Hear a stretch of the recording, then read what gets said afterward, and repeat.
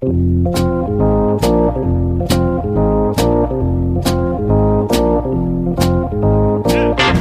us a little bit about what you saw and being able to relay that message to Cora when you watched Kimbrel pitch and kind of help out so he wasn't tipping his pitches.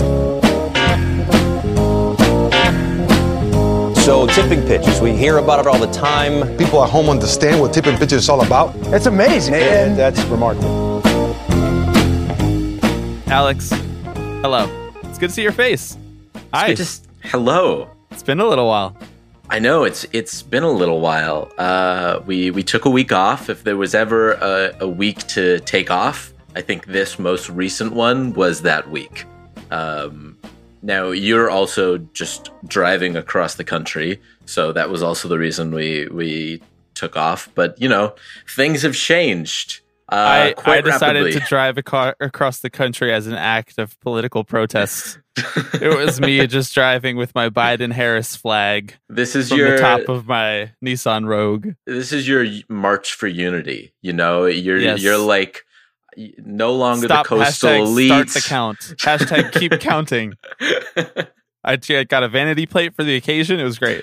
Right, exactly. High-fiving poll workers as you drive through the town. Yes, and dropping off my extra ballots, of course. Naturally. Yours and mine. No, we took a week off. Our podcast last week would have been a drop in the bucket, a drop in the ocean, and we didn't need to do that. And like Alex said, we had previously planned responsibilities.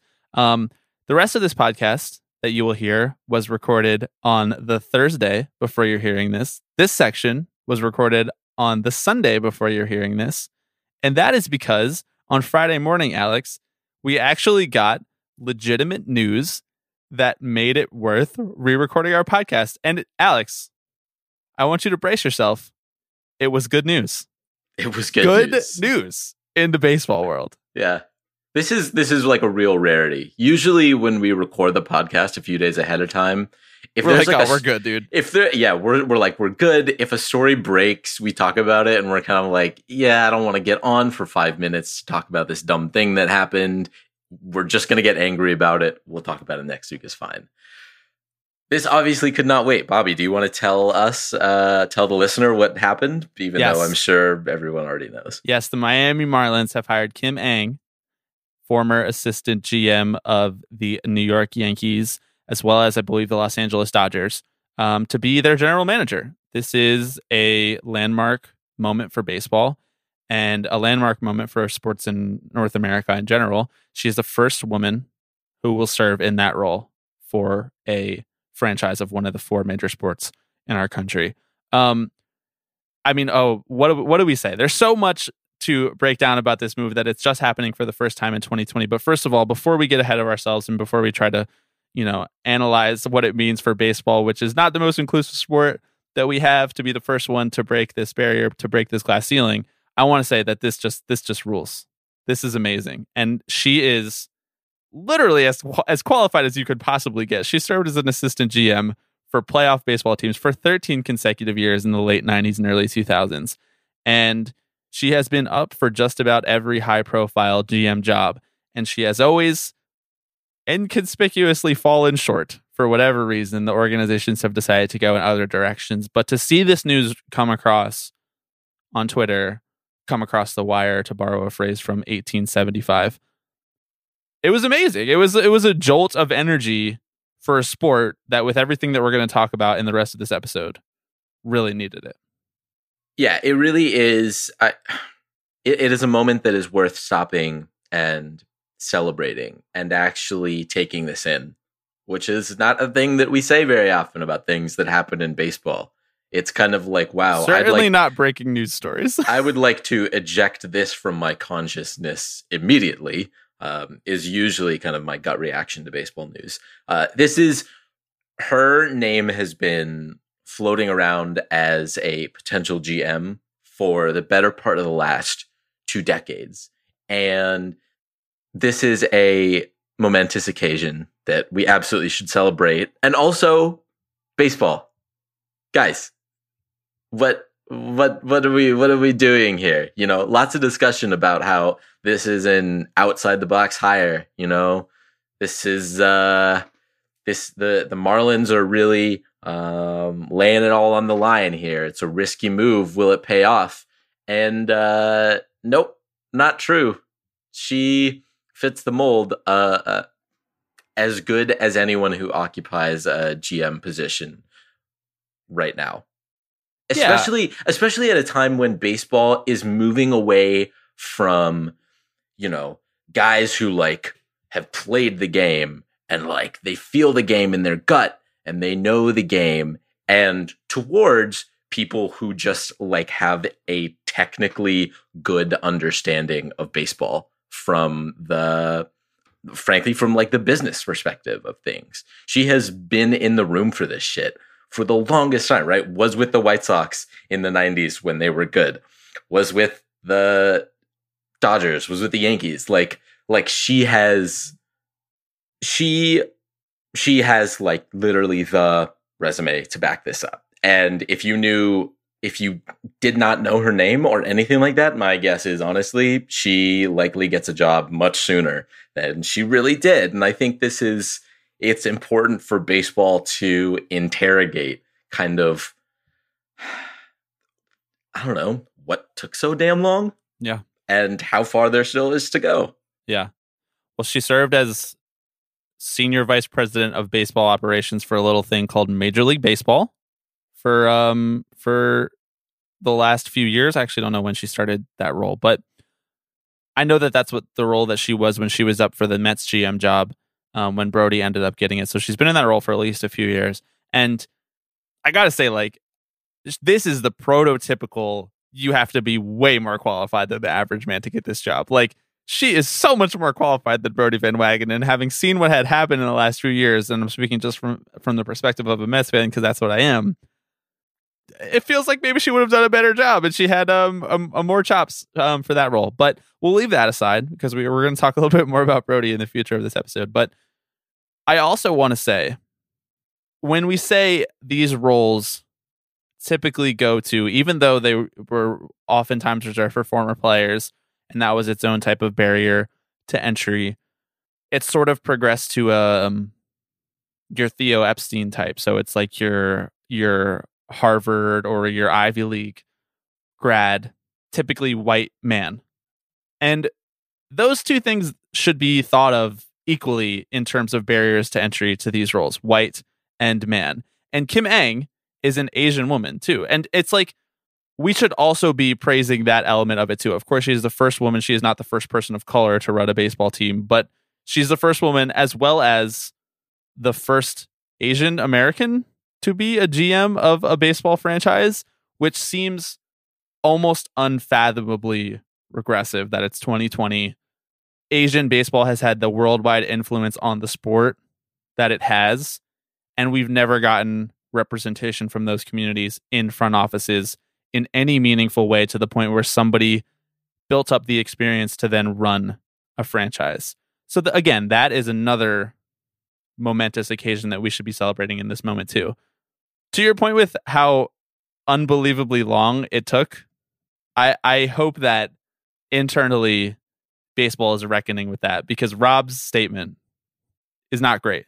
His quote here in the New York Times: Kim's appointment makes history in all of professional sports and sets a significant example for the millions of women and girls who love baseball and softball. It's like, why? First of all, we're not talking about softball. We're talking about baseball. Yep, different sport. Thank you for shoehorning softball back into this the way that all women have been shoehorned into softball in this country and kept out of baseball. There's plenty of women who are still currently playing baseball. There's plenty of young girls who are playing baseball who will now look to Kim Ng and think, hey, I can now do this. I hope that the league is reckoning with that aspect of it. And I hope that Kim Ng can make a big league-wide impact, because she did come from MLB. She has been working as senior vice president of baseball ops for the league. So then I hope now we can start to open these jobs up to more people than retreads or creative hires who are actually just still white guys but weren't players. You know what I mean? Yeah. And the last thing I'll say about that is I want to go back to your out of the box comment. That came from like anonymous sourcing from Craig Mish, who is a local radio guy and beat reporter for the Marlins, who didn't know who was going to be hired and tweeted like the day before or 2 days before that he had heard from people that it was going to be a, quote, out of the box hire. If this is an out of the box hire, an assistant GM for 13 years and someone who is the senior vice president of baseball operations, I feel like you have to maybe reckon a little bit with your idea of who should fill these shoes. You know what I mean? Like, this is not out of the box. This is just not actively regressive and oppressive. Yeah, and I am hesitant to, put too much weight on her shoulder. This idea that she, can be the one to like help push for change internally and, be the face of a new. It's like, no, like she shouldn't have to bear that burden. Yeah. I understand that like she will, because that's the narrative that people are going to tack on to her, right? Regardless of what the Marlins do this upcoming season, the next few seasons, it's going to be a referendum on like her, Yeah, you're right. And it being the Marlins adds a whole other bizarre wrinkle, right? Like an organization that notoriously is like very hands-on with their GM and not exactly the loosest with their drawstrings on the money bag, to put it nicely. Yeah, she's not running the Yankees, despite the fact that Derek Jeter is the one that hired her, and the Yankees connection there reportedly played a part in it. Yeah, and so like I'm hoping that this opportunity isn't hampered by organizational incompetence. I don't think that Derek Jeter has the best track record of knowing what's right for the Marlins, but well, they're in a decent spot right now, and this is like they seem to be like pivoting towards wanting to win, at least. Like, whatever that means in the context of what they're willing to spend. Like, they're not in reverse anymore, at least. They might not be in their, maximum gear, but they're not in reverse anymore. So it's cool that she's going to get this opportunity. And you're right to push back on hoping that she can make league-wide change. I'm just saying, I hope that her presence in a front office and, her personal connection to the league-wide front office, the commissioner's office, is the type of thing that makes Rob Manfred reflect on, hey, this person that I know who was eminently qualified and has worked with me for the last however many years is doing a good job in Miami, has finally gotten this opportunity. Maybe I should look in the mirror more frequently and think, why aren't more people getting these opportunities in my sports with the owners who I have conference calls with every month or whatever? That's what I mean when I say that. And it's the same thing with like Alyssa Nakken, right? Like, that's such a massive story that Alyssa Nakken is in a dugout coaching when she's just a qualified coach to be in a dugout being a good coach. It's like we shouldn't have to put that on her because that's not what she asked for. But you're exactly right that it will be a referendum. And in that case, fucking let's go Marlins. Yeah, I guess so. On the bandwagon. Yeah. Anything else to say on Kim Ng? Not at the moment. I'm sure we will talk more about this in the coming weeks and maybe invite someone else on who, brings a different perspective to this piece of news, given that Bobby, yours and I think are quite similar. And quite well represented. And quite well represented, exactly. Yeah, if you search for the breaking news, it's a lot of bylines of white beat reporters, white dudes. Mm-hmm. Mm-hmm.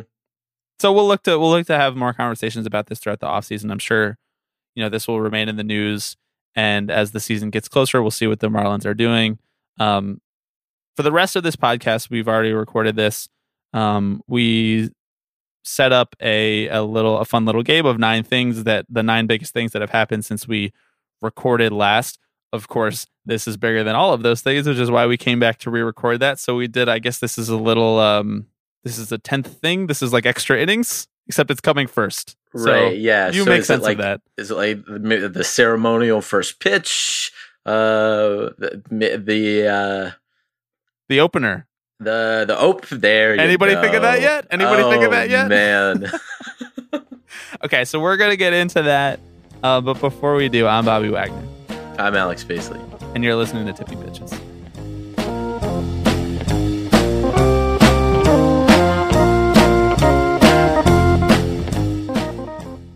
Okay, here's how we're going to do this.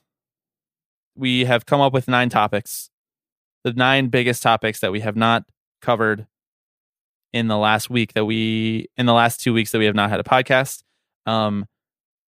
We are recording this Thursday, November 12th in the evening. So if something has happened since then, apologies. But, we mentioned flexible schedules these days. I always appreciate you giving the listener like the date and like time of day that we record this. Yeah. I mean, I unironically, I think it's not, it sets the scene a little bit. Oh, I'm you. in my office. Yeah. I have a color coded bookshelf behind me to my What left. are you wearing, bro? What are you wearing? Tell the people about the Millennium Falcon shirt. No. All that to say, if there's something that happens between Thursday evening and Monday morning, apologies. But you know what? You'll fucking figure it out from someone else.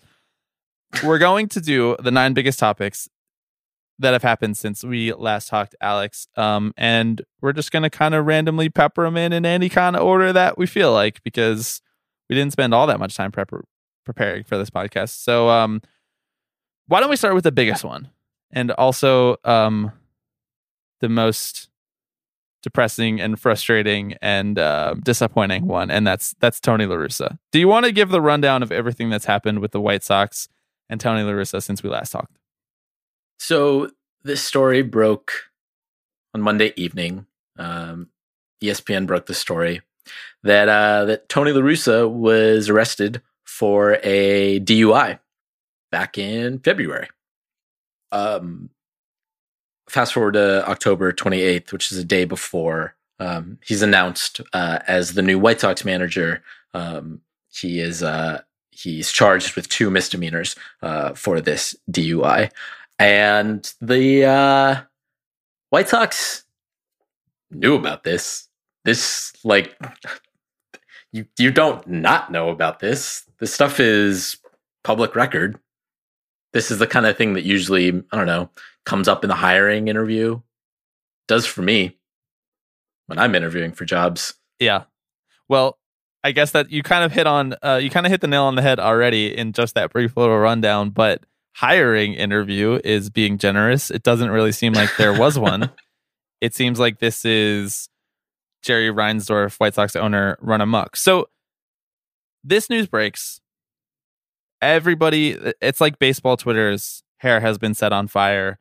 And there are a handful of people who are taking this as seriously as it should be. There are a handful of people who are getting jokes off because La Russa had some very choice quotes in the police report about how he's a baseball lifer and a Hall of Famer, and he's trying to big time the police officer, and he's trying to get him to let him off the hook. And he's saying that he only had a glass of wine before he started driving. And I just want to say, this is the most baseball in 2020 story that you can possibly imagine. It's like old money set in his way owner sets sights on one guy that he wants to hire and give an opportunity to.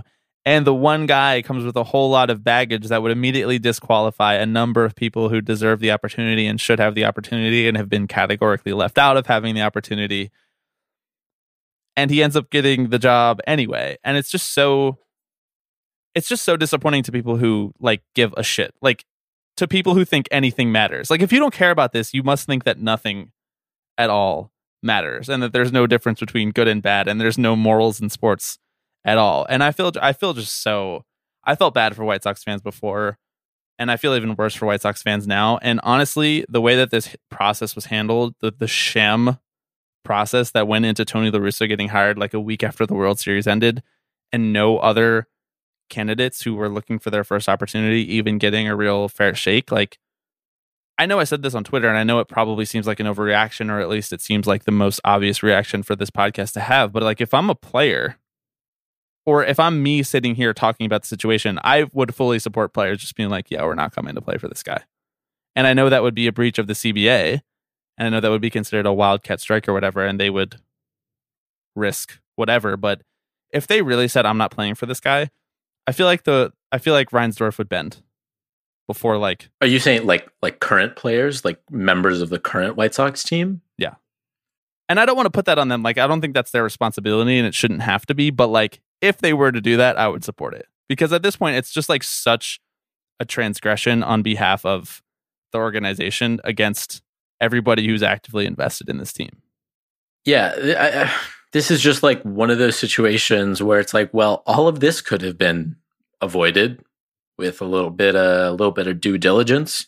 As you mentioned, there are so many qualified managerial candidates out there for whom this would get them tossed out of the whole process, right? Having this kind of black mark on your, not even something that, happened 5 or 10 years ago, but which like, it also happened to him 10 years ago or 15 years ago or whatever. This is not the first time that this happened to him. And I should also say, before you continue, like the actual act of it by La Russa is fucking ridiculous. And I almost feel like that doesn't, like, part of me feels like that doesn't even need to be said in 2020, but it obviously does need to be said in 2020 because here we are sitting here talking about La Russa doing this and saying dumb shit to the cop. Like, I only had one glass of wine, as if like he didn't get breathalyzed. Like, don't fucking drink and drive. Don't drink and drive. It's not hard at all. It's never been easier to not drink and drive, and yet people are still doing it. It just goes to show you how out of touch and wrong and stupid he is. Like, it's just, I don't know. Insert adjective here. Yeah, it sucks. There is no more like plain, straightforward way to put it. I feel for White Sox fans. And it's a really sour way to start off the offseason too. What we shouldn't do is pull an old Bob Nightingale and there we go. start wondering if like a night in jail is going to is even going to be that bad for the White Sox. Comes during spring training. Like, what's the worst that could? How will Tony La Russa's jail time from his DUI arrest affect the Chicago White Sox 2021 25-man roster? Yeah, exactly. Yeah, and Alex is alluding to an interview that Bob Nightingale gave on, I think, like a local podcast or a local radio station or whatever, saying that if you think about it, he's like, obviously what La Russa did was bad. But it's like that sentence should never have a but. But last year during spring training, Cubs manager David Ross had the flu and he missed 3 whole days. And it's like, dude, that's not what we're talking about here. We're not concerned about him missing time managing, like him not being able to come to the ballpark. We're concerned about him being in charge of the team and not even being able to be in charge of his own responsibilities in terms of like public safety. Yep. That's where we are. Yeah. Put a bookmark in this in these last 2 weeks when this shit just absolutely blows up in their face. I mean, it's already blown up in their face, but when they underperform their expected like wins by 15 games and completely miss the playoffs, and La Russa's out by August. Like, and I guess that's the final bow on this, in that many reporters have already come out and said that the White Sox don't consider this a fireable offense. So that's Jerry Reinsdorf for you. What should we move on to next, Alex? That one went kind of longer than we were expecting. Should we Rob Manfred pitch clock this? Yeah, I know. The next few. You only have 20 seconds to talk about Steve Cohen. Go. Yeah, I was going to say, okay, so let's move from talking about one evil hairless cat stroking owner to a maybe slightly less evil one? Question mark? Question mark. Jury is still out.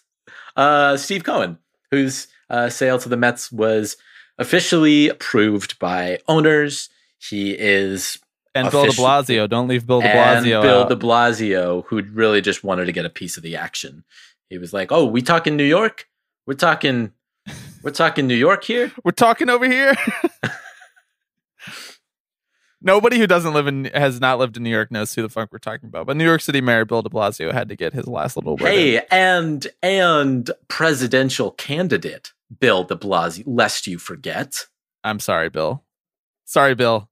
You, along with Howard Schultz and I don't know who else dropped out quite that early. Steyer. Tom Steyer. Lincoln Chafee was 2016, but I just wanted to get a chance to throw in our man Lincoln again. Okay, yeah, Steve Cohen. I made you awkwardly explain everything that's happened in the Tony La Russa thing, so I will awkwardly explain everything that's happened in Steve Cohen's world since we last spoke.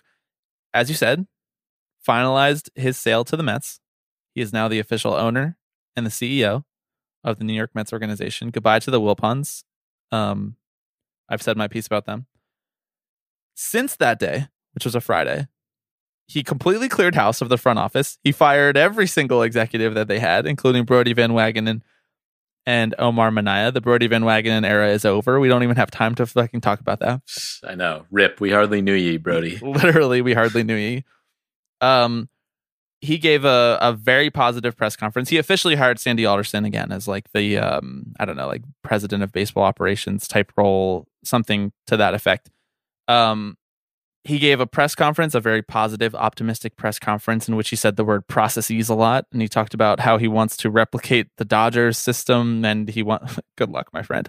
He wants to run it not to make money, but he makes money at .72, which is his investment firm. And he wants to treat the Mets organization as a place where like he can win and he can give back to the fans and all of this stuff. And essentially, like, you know, quote unquote public trust model that we have talked about as like the owners mythologizing of the way that they treat baseball. Like they're not in it to make a lot of money and they're just in it to, you know, do it for the fans, do it for the community. Marcus Stroman then accepted his qualifying offer for $18.9 million to come back. And he had nice things to say about Cohen and wanting to come back to play for an organization that is invested in him. And then today, as we record this on Thursday, Noah Syndergaard released a video of himself throwing off a mound, and Steve Cohen all along has been super online, tweeting through it, tweeting at Stroman, tweeting at Syndergaard, tweeting with fans, all of that stuff. So that's everything with the Mets. That's everything with Cohen. My general feeling about this is that the amount of optimism for the Mets organization and for Steve Cohen is a gigantic red flag for me.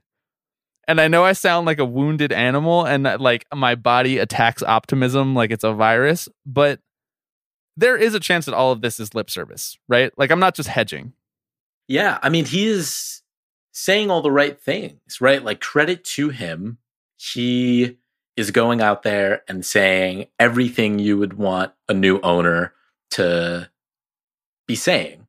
Because again, like he wants to, I think he understands the situation that he's walking into where the ownership of this baseball team has just absolutely demolished the trust between themselves and the fans. And I think he recognizes that, and he recognizes that there is space for someone to come in and swoop in and be the hero, you know, that brings the Mets back to the light. And it's hard to know what to make of it because it's the kind of thing that as a baseball fan, you never really hear from the front office. And even when you do hear it, like it's been passed through so many different PR teams that like it doesn't, so that you can like water it down and wiggle your way out of a loophole in the future. Like it doesn't really feel genuine anymore in the way that like him just going up there in his very first press conference and on Twitter and everything still kind of honestly does feel a little genuine. Yeah. So it's like, I don't know. We'll see. He said World Series in 3 to 5 years. Sure. Sure. You know, when a noted Brodie Van Wagenen came in to the Mets GM spot, he said he wanted a World Series every year. So World Series every year now and in the future. World Series every year now in the future. Yep. Didn't happen for poor Brodie, but maybe Steve can bring one home for him. I do think though the one part of his, because I went back and I watched the highlights of his press conference. I didn't get a chance to watch it live. I know that may seem like Mets fan sacrilege, since I've been waiting for this moment since I was like sentient enough to understand that the Wilpons got conned in the Bernie Madoff scandal. But I was like driving through a mountain and didn't have service. I went back and I listened to the highlights, and the one thing that he did say, which is like tougher to wiggle out of, and honestly makes me feel like the other owners being skeptical of him was for a reason, was that like he said, we're a big market team. Like, no, he made no bones about it. He was like, we're a big market team. We are going to spend commensurate with a big market team. Like, you can draw a straight line to payroll at that point. Like, you can say, this is what the Dodgers spend. This is what the Red Sox spent. This is what the Yankees across town spend. This is what like the World Series Phillies teams spent. These are the contracts that are going to Angels players, since they're kind of a big market team, even though they suck. That part of it's like, okay, all right. Now we're talking. Now we're playing fucking hardball. Let's do it. And I'm at least optimistic in that respect. I just don't trust it. I don't know why I would ever trust a billionaire at face value. Like, why would I? That would basically like delete the backlog of this entire podcast if I was just like, yeah, Steve Cohen, open arms, let's do it. Like, this podcast wouldn't exist if I was that type of person. Yeah, I mean, I'm holding out hope that he's like kind of obnoxious and shitty in like a good way, if that makes sense. You know, where he's kind of like, all right, the rest of you 29 teams clearly are not interested in going out and making good baseball teams. You wait for them to come to you, so we will capitalize off of that, right? Which is like what any smart owner should be doing right now. Is this market is devastated because teams aren't really interested in signing players. We should just take advantage. The new market inefficiency, once again, is like teams not trying to win. And if you're a new owner, you're like, yeah, I'll eat that shit up. Yeah. Well, you've been saying that on this podcast for years. Like the market inefficiency is signing good players, which is like the dumbest thing that you could say at face value. But if you delve into it and you look at the nuance of it, you're 100% right. And if there is an owner who has a Wall Street mindset, I hate to say it, but who has a Wall Street mindset and comes in and identifies that as the inefficiency, then yeah, maybe that is his fucking business model. Because he is going to make money if they win. And he's going to make money if they lose too. So like, why not win while doing it? Even if you make slightly less, you know, because he's making, and he said this in his press conference, he's making so much money from his other businesses. Like, he's already the richest owner in baseball. So the franchise is going to appreciate the way that we've talked about a lot in the last 10 months with regard to how we talk about revenue versus profit versus franchise value, and how much of that money should be going to the owners and how much of that money should be going to the players, and should the players have to subsidize this loss this year with losing part of their salary and all of that stuff. Steve Cohen knows all that stuff. So like, I'm excited. To put it in 2 words, I'm excited. It's a good time to be a Mets fan. That's wow. I'm making that my ringtone. Let's go. Real quick before we move off this. Mets or Yankees, who wins the World Series first? Do you want me to be honest, Bobby? Yeah, I want you to be honest. I think I probably the Yankees, but only because I think they already have the infrastructure set up for that kind of thing, you know? Like, sure. They're there. They're a couple free agent signings away from like doing the damn thing. But who knows? They're also a couple of Aroldis Chapman meltdowns away from doing it. But hopefully that never stops. I'm going to say the Mets. Let's do it. Let's ride, baby. Put me on record. Mets winning the World Series before the Yankees. Okay, let's move on. Next topic. Right. So the Dodgers have 5 positive tests, or they had 5 positive tests last week. Kind of exactly like we said they would. Remember when Justin Turner was infected and on the field and everybody was like, oh, he just wants to celebrate with his teammates and he's been with the franchise for so long, and all of us were like, cool, but he's going to infect a bunch of people. It turns out he infected a bunch of people. We turned it over to Alex, the in-house epidemiologist. Alex, what's your take? Who could have seen this coming? How's nobody. that? Absolutely nobody. I mean, it's just so It's out of left field, so to speak. Or more like out of the dugout with nobody to stop them. Hey, jokes. So yeah, 5 positive tests. I think like a couple days later, that number had grown to 9 positive tests. It's worth noting that supposedly a majority of these tests are from people who were outside the quote unquote bubble. Take that for what you will. I think what I enjoyed most about this was the kind of Friday news dump aspect of this. This happened the evening before Joe Biden. The news network started calling him as the winner of the election, right? So this is the like presidential election. Yeah, there was one a few days ago, I think. Okay. Yeah, all right, I'll look that up. Yeah, after. you should check it out. There's some cool stuff there. Okay. It was like, Friday news dump of all news dumps. Because first came the statement, actually the 3 different statements that were like combined 3,000 words. Basically, that was like a New Yorker article. It really was like a New Yorker article. It basically absolved Justin Turner. It was MLB saying, we did our investigation. Shouldn't have done what he did, but we've dealt with it. MLB said no punitive justice, bro. Yeah, 0 punitive justice. Which,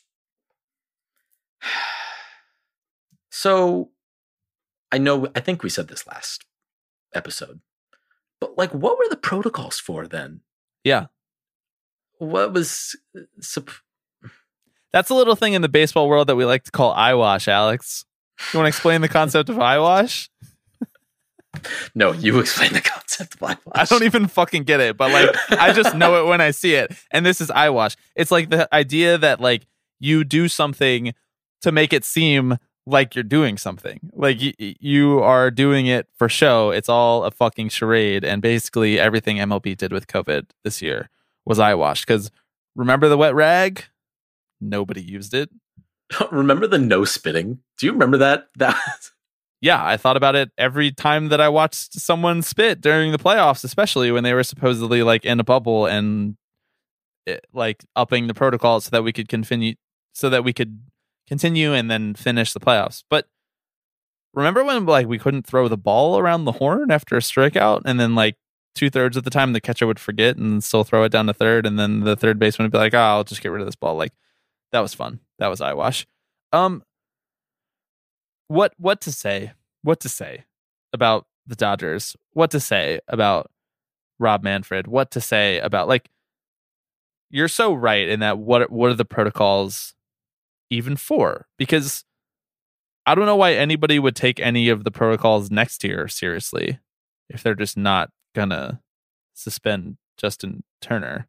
Yeah. Or penalize the Dodgers organization in any way at all. My favorite part of this statement was Rob Manfred saying, look, this isn't Justin Turner's fault. He had a lot of his teammates encouraging him to go back out to the field. Like, man, if I could have used that excuse in like middle school or high school for shit I did, no, it's not my fault. I have really bad influences. I'm really susceptible to peer pressure. Yeah, Rob Manfred never took dare, bro. Just say no. Just say no. Justin Turner. I don't even know what I would have wanted to come from this necessarily. Like, I don't really think that I would have felt good if Justin Turner got suspended for 5 games and then we just all moved on from it necessarily. Yeah. But the thing that's disappointing is that, like, if you absolve Justin Turner, but then also don't reckon with how you failed, then you're just shrugging your way through the problem. And it's just so harmonious with how the rest of the nation has handled the pandemic. You're like, well, it's not my fault and it's not their fault. So it's no one's fault. So let's just do nothing about it. And it's so sad to watch it happen in our sport because we're just also watching it happen like at the fucking grocery store and at gas stations. And let me tell you, there's a lot of states in this country where the pandemic doesn't exist. It does exist, but it doesn't exist to them. Yep. Yeah. Well, and that's the thing, right? It's like, these are humans who, as you just said, are living in a country where a lot of people don't take this stuff so seriously. So we want to look at baseball players and say, you should, be a role model. There are kids watching, right? But it's like, these are just human beings who are making the same choices that like 100 million people are making every single day. We just happen to be watching them on television when they do it. Yeah. Okay. Nothing else to say about this. Let's move on. What's next? Do you want to move on to the next news dump? I know it's your turn to pick, but the other news dump of that week was our friends in Boston. Yes. Let's, should we talk when Alex Cora? Wow. Who could have seen this one coming? Should I go back and find the part of multiple podcasts in the last month where I was like, Alex Cora is definitely coming back to Boston? Otherwise, they would have said Alex Cora is not coming back to Boston. Like, if you're not going to bring him back, you don't even consider bringing him back. Yeah. Because why would you have even hired him in the first place? You loved him. He won you a fucking World Series in his first year as manager. And then if you bring him back to interview him again, he's obviously going to get the job. So Alex Cora is back. Yeah. Dropped on that very same Friday. I don't know if you guys heard, there was a presidential election going on this week. So, there were some other things going on, may have gotten buried in the news. But again, what to say? We knew this would happen. I thought I would have stronger feelings about it, and I kind of don't. Like, there has been so much shit that has happened over the last few weeks that like, I'm not going to be the guy who's like, well, it's time for us to just get over the cheating scandal. But like, you should be that guy. That would be a good persona for you. As a human being, the very being, laid back Alex should be like, stop being so triggered by the Astros cheating scandal. You should go full Bauer on us. We've passed 45 minutes. I can say his name. I'm just like, I'm so tired of a lot of things. And like, this is something I was tired about 11 months ago.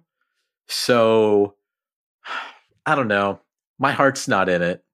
If you understand what I'm saying. I mean, it's very hypocritical of the Red Sox, right? Like, to bring the guy back who they fired because of the cheating scandal, because they were like, yeah, he can't lead our ball club anymore. He's just not the guy for the job. Wasn't he suspended for a year, so they had to fire him anyway? Yes. So this is their formal way of disagreeing with the suspension. They're sticking it to Rob. We should support this. That was some galaxy brain shit by me. That was some galaxy brain stuff right there, yeah. I think that it's fine. You know what? Like, they already had a process where they vetted him and hired him, and he did a good job, and he commanded respect within the organization. And like I said a couple weeks ago, like, I don't think that this should be a lifetime sentence for Cora or Hinch. Now, the Hinch hiring, like, we can quibble with because he went to a new franchise who didn't give anyone else a chance either. Like, they fired their manager, Ron Gardenhire, a few months ago. They hired Hinch. They didn't actually hire him, but they called him hours after the World Series ended, hours after his suspension was lifted. That's not an equitable process. That's not what we're asking for. But at least with Alex Cora, they and the Red Sox, they technically did interview new people, and he had an equitable hiring process when he got hired to start with the Red Sox. It's the same franchise. Like, I understand it a little more. The part of the Alex Cora thing that I identified and singled out was when he said that he, quote, didn't bring anything from Houston to Boston because he didn't feel like they needed it in Boston. It's like, oh, so you felt like the Astros needed it? The Astros with like 7 all-stars in the lineup and like one of the most stacked young cost-controlled teams that we've had in a long time needed the cheating scandal, but suddenly you went to Boston and you decided that they didn't need it? That's what I would call convenient, Alex. What do you think about that? Do you think he decided they didn't need it? Or do you think he was like, oh man, they're hot on my tail, I should probably stop doing this? I'm gonna go with the latter, but that's just a guess. Also, like, there are so many players around the league who got implicated in this scandal, right? Like, a multitude of coaches and like front office personnel. Like, bite the bullet on this one. People are going to think you cheated whether you own up to it or not.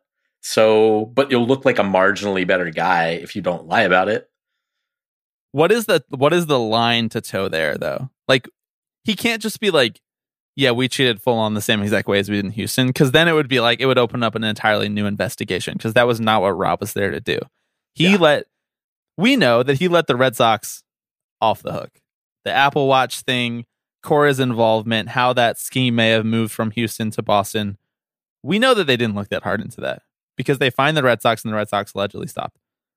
We know that they kind of let the Yankees off the hook, because there's some documents that are classified that we still haven't seen or heard about, or no one's reported about them stealing signs. We know that there are other teams too. And we know that it was not just Houston and Boston and New York. But like, what is Alex Cora supposed to say?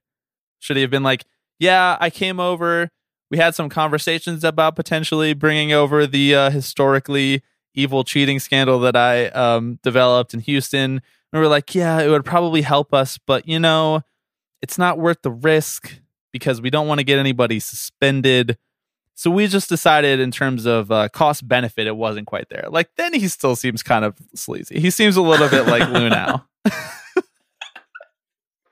I guess I've just come to expect that sort of cost benefit analysis from like every person associated with I'm just kind of like, fuck it. Well, what's the win-loss matrix look like on this one? Yeah, steroids did that to us. Steroids. Jeez.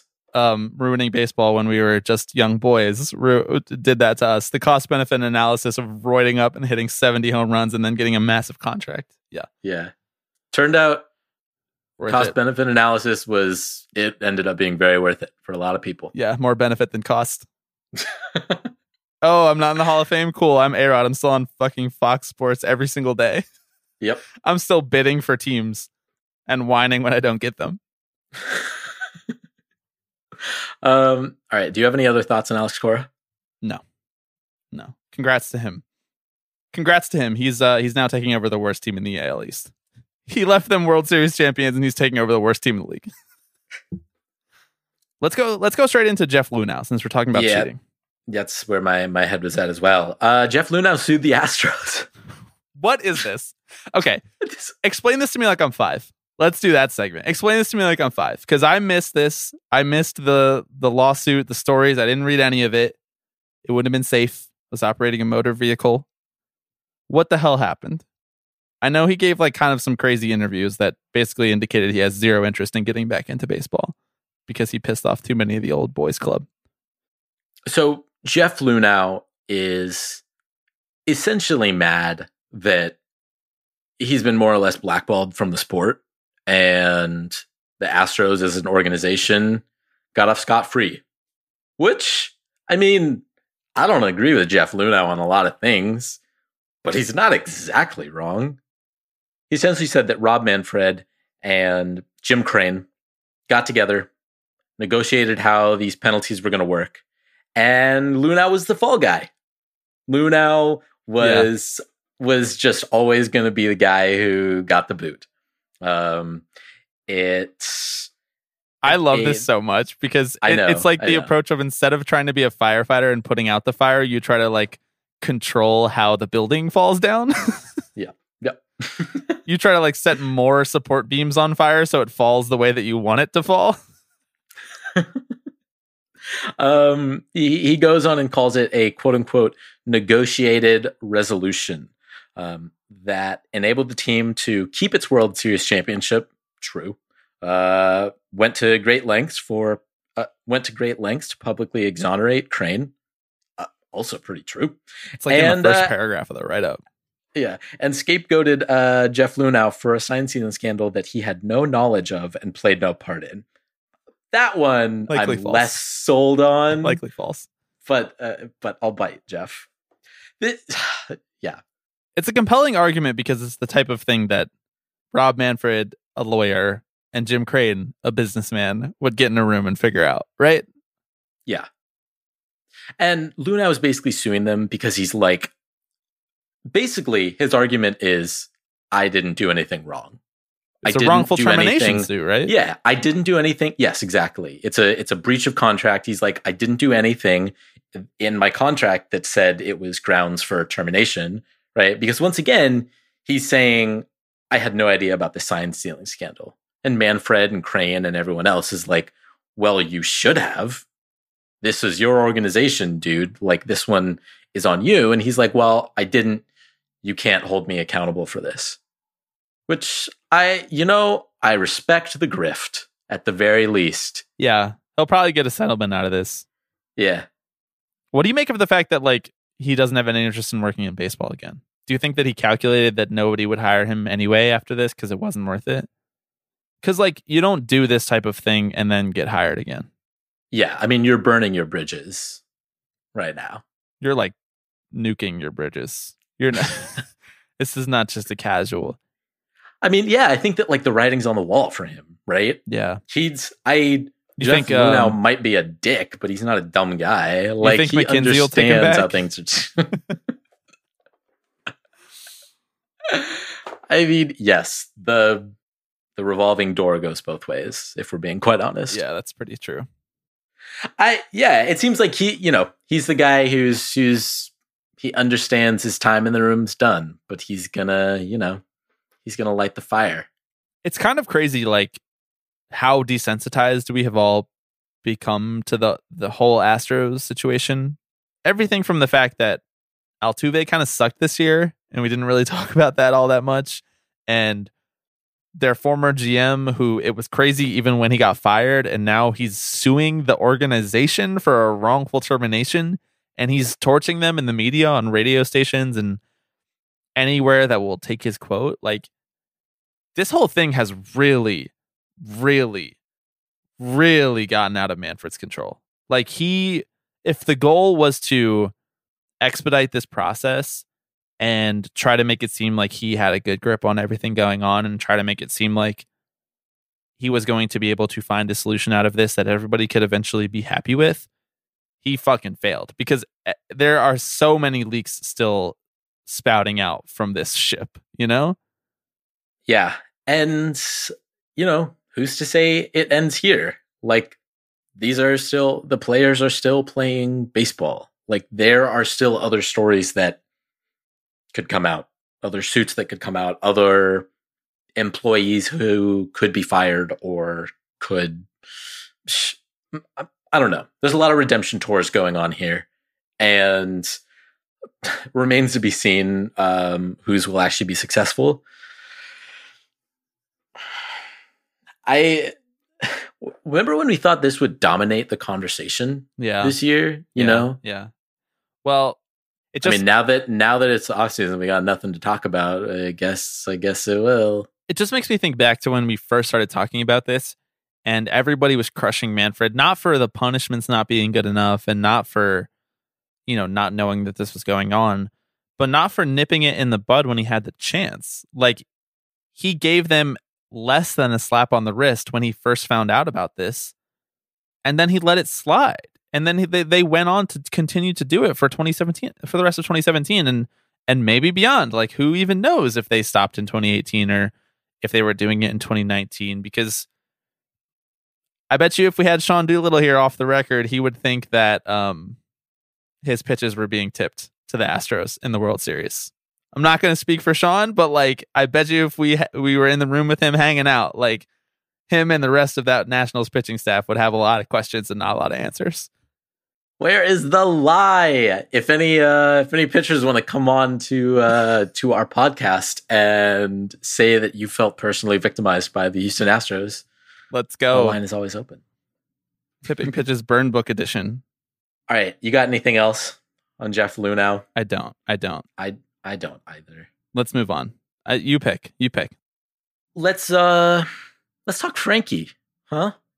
Okay. Little Frankie Lindor. Okay, where are we going with this? Well, apparently the business of baseball is not very good. And again, you wouldn't know it based on, recent business dealings within the sport of baseball. But the Cleveland baseball team is apparently strapped for cash right now. Yeah, like they are really, and it sucks because I like to see small businesses do well. And I know a lot of small businesses have been hurting in this economy. And, we have to hope that they don't go out of business realistically. Yeah. That would be a bummer. 29 teams would be tough for scheduling purposes. I'm just trying to think like Rob, it's like very hard to. Yeah. It's very hard to reschedule games these days, Ask Dom Smith, ask the Mets, ask Brody. Speaking of that, Brody, you can come on the pod if you're listening. We're talking about this because the news has trickled out, as it has over the last 2 years at this point, that Cleveland is intent on trading Francisco Lindor this offseason. He made about $17.5 million this past year, and is set to make around $21 million in the coming year. And they're saying we can't afford that. Now, he made $17.5 million. He made half of that, or he made a third of that, or whatever the COVID adjusted. That was his full season salary, by the way. Right. Yeah. He made the daily equivalent of $17.5 million. Cleveland has next to no money tied up long term. They're doing just fine in terms of how much money they have committed to guys. Because they do this shit, right? Because they trade their cost controlled players. Yeah. For young prospects. So the idea that they're unable to find room for this in the budget is false. We sound like a broken record at this point. Yeah. But I don't believe what the owners are telling you. But at Bob Nightingale. Right. The thing is that Cleveland is trying to tell a different story than the one that they're actually playing out. They're trying to tell the story that if they trade their cost-controlled players, they will be able to keep a solid team forever, and you will always have young stars that have been developed from home, and the fans will be able to connect to because they came up with the organization and they did well, right? This has been their MO since you and I have been following baseball closely. You bring up a star, you bring up a CC Sabathia, you bring up a Jose Ramirez, you bring up a Francisco Lindor, you bring up a Corey Kluber, any of these guys who they've developed, that has been the story that they've told. But they're conveniently leaving out that the guys that they should be building their team around forever, the guys that they're creating enough salary space to keep around, that one contract that should be at the center of this model, they're also not giving that contract out either. So if I'm a fan, I can trust that the team is doing the right thing if they traded away Mike Clevinger so that they had enough room to pay Francisco Lindor. But if they traded away Mike Clevinger so that they had enough room to then trade away Francisco Lindor, then what was it all for? What was losing Mike Clevinger before the playoffs for? Yeah. Why did they saving money more? What are you saving money for at this point? Exactly. You're saving money. Grocery store run? You're saving money to not run a baseball team anymore. Yeah. You're saving money to not try to win. Actively not try to win. Francisco Lindor is their best player. He's the guy that you go after for 10 years. He's their Mookie Betts. He's their Manny Machado, dude. This is exactly what the Orioles did. They were we're coming out of our competitive window. We've been just over 500 for however many years, and we're never going to do it with this core. That's fine. You're never going to do it with the core of Machado, Britton, fucking whoever else was even on the Orioles in those years. Chris Davis. Yeah, Chris Davis. You're never going to do it with that core. Fine. Maybe make a slightly different core around the guy who's 25 and has put up more WAR to this point than any other third baseman in baseball history. Maybe make a different core around the shortstop who is the likely face of baseball next to Fernando Tatis Jr., who consistently has great seasons and connects with the city in a way that no other player has been able to do in a really long time. It's not that hard. It's not rocket science to just keep the best player on your team if you can. Yeah. And I don't want to be naive about this. Stars get traded. Teams go through ebbs and flows. They go through periods of time where they say, we have a good player. We're not very good right now. It makes no sense to hold on to him. I get it. Stars get traded. I'm an A's fan. Trust me. But damn, it is Damn. It is You took it there. the whole like trading stars repeatedly so that you can kind of remain competitive. Just like, I don't know, dare I say, doesn't work. Like, I don't know, maybe that's taking it too far. But the Indians have been in this thing for a few years now, in large part due to the fact that they had guys like Francisco Lindor and Jose Ramirez and Mike Clevenger and Kluber, right? Like these guys who they are now offloading for young prospects. So like you said, if you're ending up just trading each one of these guys, you know, at 3-month intervals or whatever, then it's a little hard to see what you're actually building for beyond a team that isn't spending more than $50 million on payroll in a given year. You can't dangle a carrot in front of the fan base if there's no carrot to dangle. Like Francisco Lindor, the potential of him being on the team in the future, that's a carrot. The potential of future young stars that you get back in a trade, those are carrots. But if you just trade Francisco Lindor with 1 year left, like you're getting the equivalent of Alex Verdugo. Cool. Not really a carrot to dangle in front of the Boston Red Sox fan base. I'm sorry. Alex Verdugo, good player. Good player. Good player, and received a lone 5th place MVP vote. Good for him. Lest you forget. Sorry. How many MVP votes did Mookie Betts get? More than one 5th place vote. I'll just answer that question for you. And how many MVPs has Mookie Betts won already? Like, yeah, there's no there for Cleveland. Like, your shtick is up. Like, we get it. We know. You're never going to keep the good players. You're never going to pay for them because you don't want to have a good baseball team. You don't fucking want a good baseball team. You just don't. Like, we are not prospect analysts. We are not quants.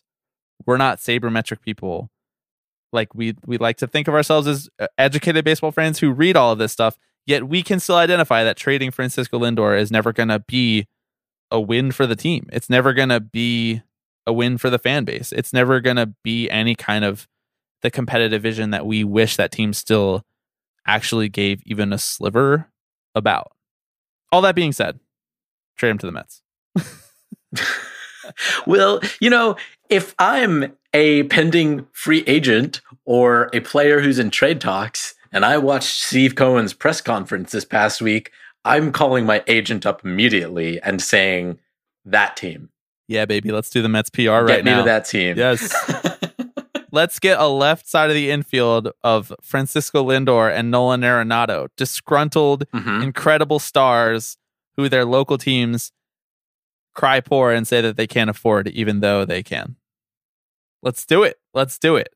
That's a team that everybody can get behind. I'm on board. That's a team that wins the World Series before the Yankees. Trust me on that one. Yeah, facts. All right. What do you want to talk about next? Let's talk about the MVP. We got 3 more things. We got 3 more things. Let's power through these. The MVP got given out. Let's go. Let's speed round this one. What do you think? It did. Jose Abreu got the MVP. Freddie Freeman got the MVP. These are bits of news that actually this is like breaking news. I mean, it won't be when you hear this on Monday. But we just heard this. If you could hear this pod tonight, oh boy. Oh boy. You might not even know about this yet. You don't have Twitter. Incredible seasons from both of these guys. Abreu is a guy who's just been consistently incredible for like his entire time with the White Sox and has never really gotten the shine for it because I don't really know why. Why? Because the White Sox have not been very good and because he's gone back and forth between DH and first base and has never really had a big spotlight to shine. But obviously the White Sox spotlight was bigger than ever this year. And it's cool. It's cool to see Abreu get his due finally. Like, he is a bat first baseman, like you said, who's bounced back and forth between first base and the DH, not known for his glove, and consistently hits like 290 with 30 home runs and 100 RBIs. Like, that shit slapped 15 years ago. Oh my God. And now, you know, I think teams and writers have moved on from that. Also, like, you know, you play in the same league as Mike Trout your entire life and you're bound to get overlooked a little bit and MVP voting. And you're like Miguel Cabrera light, you know, like. Yeah. That literally is what he is. I think that the other aspect of this that is really cool is that he's only the third Cuban-born player to ever win MVP. And obviously, Cuba's ties to MLB are massive and an outsized influence on the way that the game is played versus how many players have actually gone on to win MVP. And that's for a million reasons. But he just seems like a great guy. Like, everybody around the White Sox absolutely loves him. And if we're going to get a weird year like this where things don't regress back to the mean necessarily, like he hit 317, 370, 617. Maybe in a full year, that averages out and he doesn't necessarily have the numbers to beat out a guy like Mike Trout, who's playing center field, who's going to get a lot of those defensive numbers. But this wasn't a full year, and he did show up, and the White Sox were a big story this year. And so it just feels fitting for, like, in terms of narratively and in terms of he deserved it. And it's cool. It's a cool moment to witness, I think. Yeah. Wow. I'm looking at his stats right now. Dude raked his rookie year. Yeah. 2014, like, just, again, the exact same average, 317 over a full year, 36 home runs. Like, I went down a deep dive like just a while ago because I was like, you look at his page and you're like, these box scores are stuffed. My dude just hits left and right. And if he's just one of those guys you like dream about a little bit where you're like, damn, what if he'd come over like 3 or 4 years earlier? Yeah. You know, like, are we talking about him as a potential Hall of Famer? I mean, again, like, he is he's had 7 years in baseball and he's 33. Like, it's not going to happen, but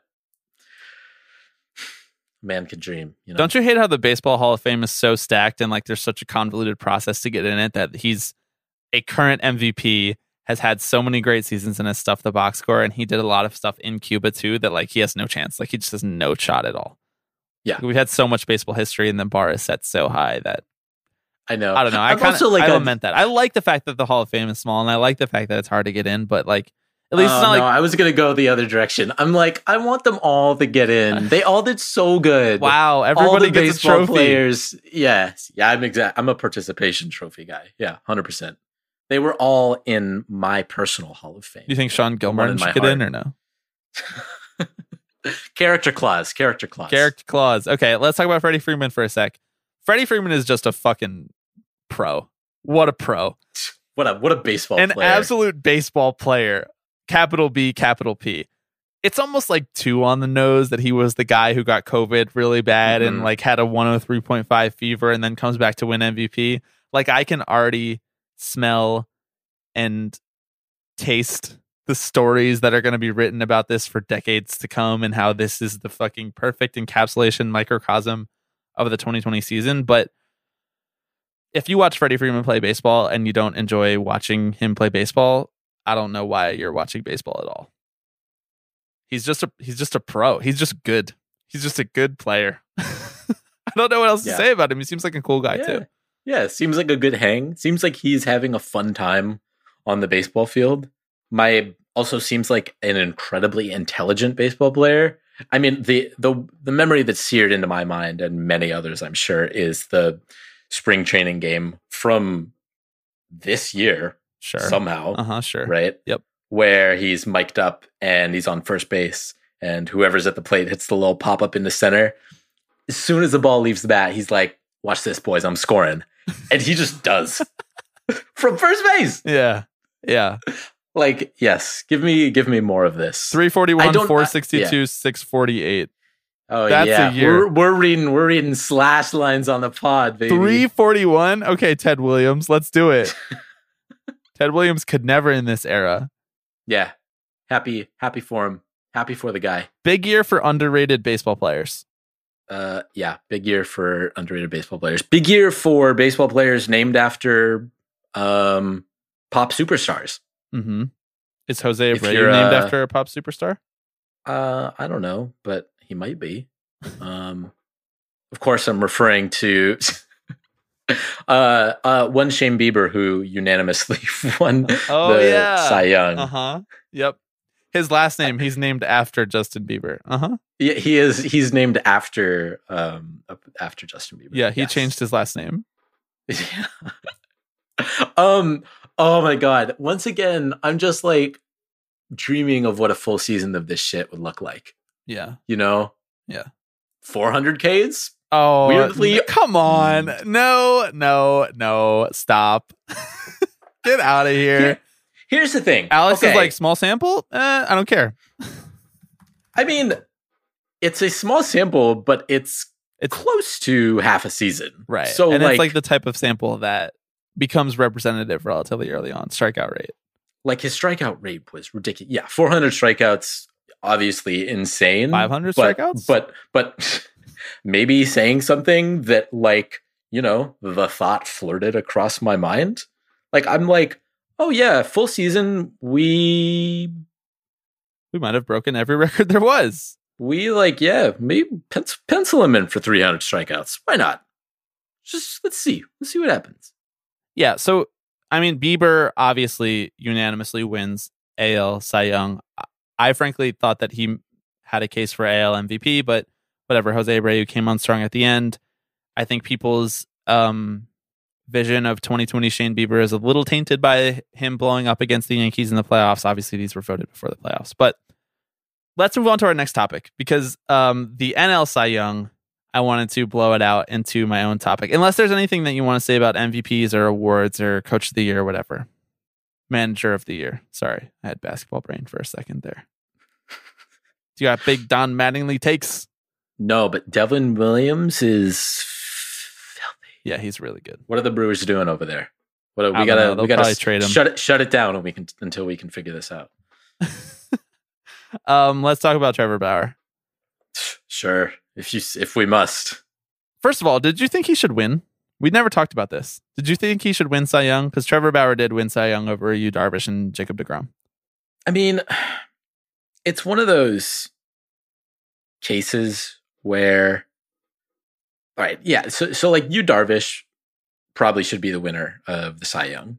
Like, by looking at almost any metric, he did much better.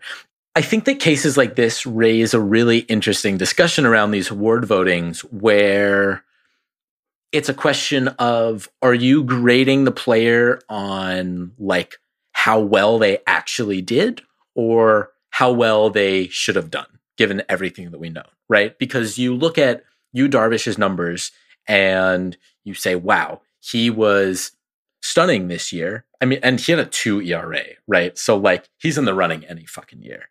Yeah. But, you know, had an outstanding year versus a guy like Trevor Bauer, who, if you look at his BABIP, got really lucky this year and outperformed his peripherals by a good margin. But he had the best ERA. So do you give it to him on the merits of he, you know, had the best ERA? I don't know. And he was also, I mean, he was close in other numbers too. Like he was close in strikeouts. He was close in, I mean, deGrom and Darvish both had him beat pretty comfortably in strikeouts. But again, like run prevention is the name of the game when it comes to pitching. I thought you were going to go in a different direction. I thought you were going to say in competition because Bauer clearly had the easiest strength of schedule and versus Darvish was a little tougher just in the way that his schedule shook out, even though he pitched against the Central as well. And then deGrom had the toughest opponents of all of them because he pitched in the East. And I personally think that should matter. No, I don't think it should matter enough to the point that deGrom should have won. I think that Darvish should have won. But I can see the case for any of them, and I can see why Bauer won because he spoke it into existence. Like, he came on strong at the end. He performed on the big stage. In his last few outings, he was really good. He was better than deGrom and Darvish were in their last 3 or 4 outings. And he created a narrative. Like, he came out and he said, I just won the Cy Young with that performance. And he basically said as much. And he was defiant and strong-willed about it. And guess what? People respond to that. Like, media members are humans too. Like, they buy into that narrative just as well as anyone. And that's kind of what I want to talk about with you briefly about Bauer before we move on, because we've had this conversation a lot, but the media loves him, man. Like, the mainstream, like, big legacy media like ESPN and Sports Illustrated and all of these places, like they love him. And I don't get it. I want to bring up a tweet from our friend Bradford William Davis and another one from our friend Mark Normandin. Bradford wrote on Twitter, quote tweeting Jeff Passan, who recounted this story about how Bauer grew up in a dingy warehouse and he was nothing special physically and you can train yourself to be great. And Bradford said, I can recall every story I've ever heard of a young black athlete told that they were too raw and toolsy to excel at a thinking man's game, pushed off a mound or out of baseball entirely. But the entire sport is mythologized as a 6'1" UCLA recruit into Tony Stark because ... he works hard. And like, that's it, man. That's all of it right there. Like, sure, Bauer is not Garrett Cole, but neither is literally anyone else. Garrett Cole is one of one in terms of his physical abilities on how to throw a baseball. Bauer's not like me and you, dude. Like, he can throw hard. His body has the ability. Yeah, he trained himself to do it, but guess what? So did a lot of people. I don't know, like, him and, frankly, his dad have effectively messaged how hard Bauer has worked and how genuinely groundbreaking he has been in the space, to the point where, like, he has straight up MJ levels of credentials about how he was bad in high school and Michael Jordan like missed the varsity team in his sophomore year and he got cut or whatever. It's like Bauer treats himself like that. I'm like, dude, and here's where Mark Normandin points out he's had two good seasons out of his 9 MLB seasons. Yeah. And the rest of the time he was pretty below average. Yeah. And his whole rep with when he was coming up through the Diamondbacks organization was that he was a pain in the ass to work with. He was a dickhead, like, yeah. He was like an awful guy to coach. And so I'm kind of like, all right, you don't get to talk about how you're a self-made man when you rejected years of people trying to coach you and say, hey, we've been doing this a while. Maybe we can help you out. And then you're like, no, fuck that. And then you put up, 4 bad seasons. And then you're like, look at me. Started from the bottom. Like, let's go. If by bottom you mean the bottom of the top 3 picks of the MLB draft, then sure. Yes, exactly. Like, it's just I'm so tired of it, and it's just going to continue on because, listen, here's something that Bradford said that really cut through. White members of the media identify with this guy. People who think that they started from the bottom, now they're here, identify with this guy. And they're going to continue to do it. Like, if you look deep enough into the story, anyone who thinks of themselves as a hard worker can see themselves in it. And if you're looking hard enough, good for you. But guess what? Look hard enough for all of the other prospects too. Like, it's not that hard. The story's been told. Let's move on. We don't need to rehash it every time he does something new. Go off. I have nothing else to add. Should we end with some minor league news? Yeah, let's end on a high note. Because why not? Yeah, let's end on a real upper here. This past week, I will say news broke, because it wasn't even exactly broken by the teams themselves, that the New York Mets would be moving their minor league teams from Columbia, Trenton, and Staten Island to... Hold on. Don't blame this all on the Mets. The Mets are only moving from Columbia, and the Yankees are moving from Staten Island and Trenton. Come on, man. Come on. You're really going to mix up the Mets and the Yankees on this podcast, dude? Hey, man, you're a big market team in New York. I don't know what to tell you. You're right. We run with the big boys now. You do run with the big boys now. And by run with the big boys, I mean run minor league teams out of towns that deserve them and have engaged with them and loved them. Yep. Yes, that's exactly what is happening. This is not the last time that this is going to happen. Now, teams move franchises like relatively regularly. So this is not them cutting like their short season A team or anything like that and saying, we just, we don't need anything below A ball anymore. But the Trenton Thunder and the Staten Island Yankees supposedly heard about this on Twitter and like through the media. And that's just a really shitty way to treat an organization that you supposedly value and that is helping develop and nurture players and employees that are ostensibly important to your organization.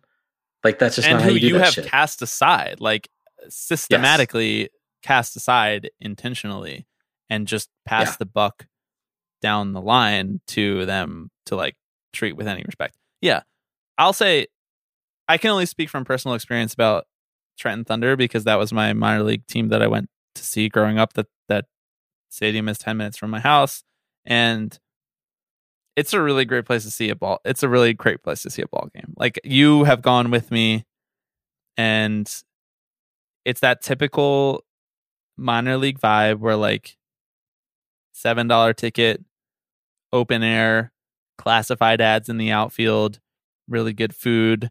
You might have a chance to see a top prospect. You might not. Someone might blow up in the first inning and it might become a bullpen game that feels like high school. It's perfect. And the park is really beautiful. And as far as I know, like, they've done right by the Yankees. It's a 90-minute ride. It's a 90-minute ride at max down New Jersey Transit. So it's not like they're pulling up their minor league team from like Georgia just so that scouts can go to games easier. It's just bullshit. And they're moving the team like 50 minutes north in New Jersey because it's slightly better financially for them and it's slightly more convenient for them.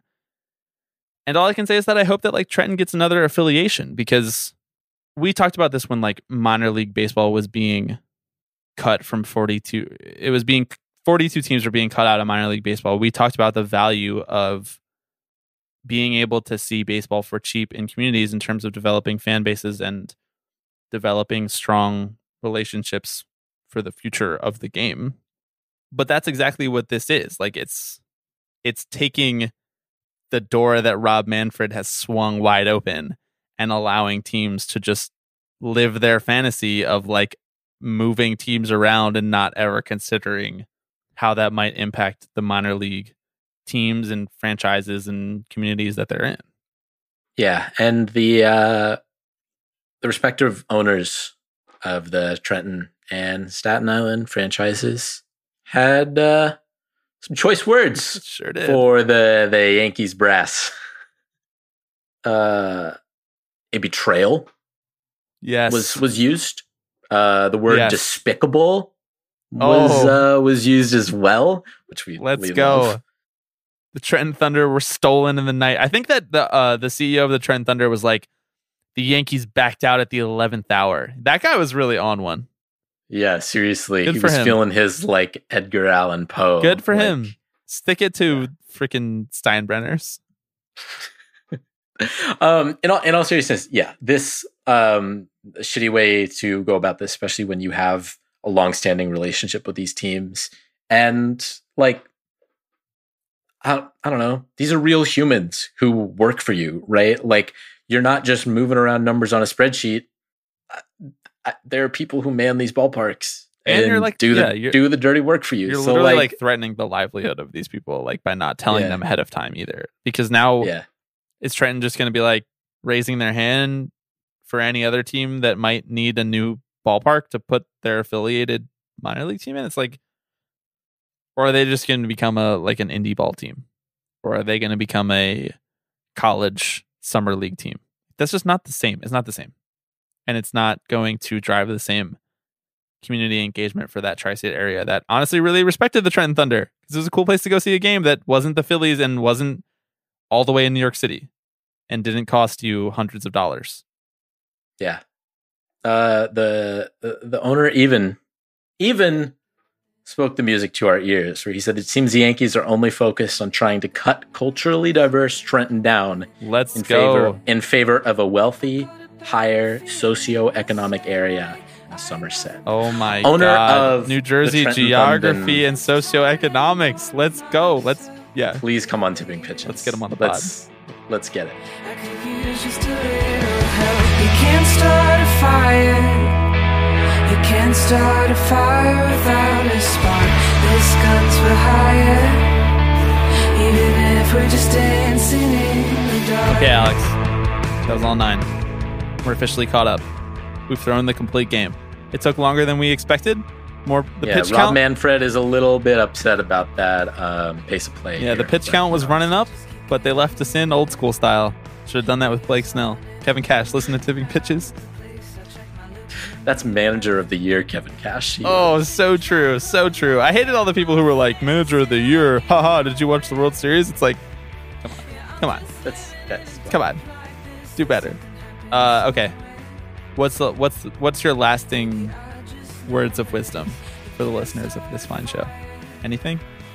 I can't wait for the Randy Arozarena biopic, which is actually in the works, apparently. Wait, really? Yeah. Apparently this was like a conversation that started over the summer, and then they signed the deal like during the World Series. All time buy low for the people doing honestly. The biopic there. Yes, truly. Randy is dope. He's a guy, and I'll watch 90 minutes on him. I can't wait to see what team he plays for in 5 years, because it won't be the Rays. Yeah, you guys better get moving on production if you want to stay up to date with what's on the front of his jersey. Okay, thank you for listening. We will be back to our every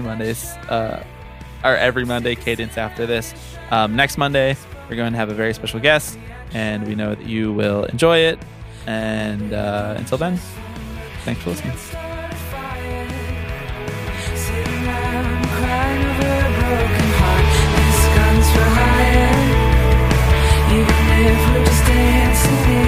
Hello, everybody. I'm Alex Rodriguez. Tipping Pitches. This is the one that I love the most. So we'll see you next week. See ya!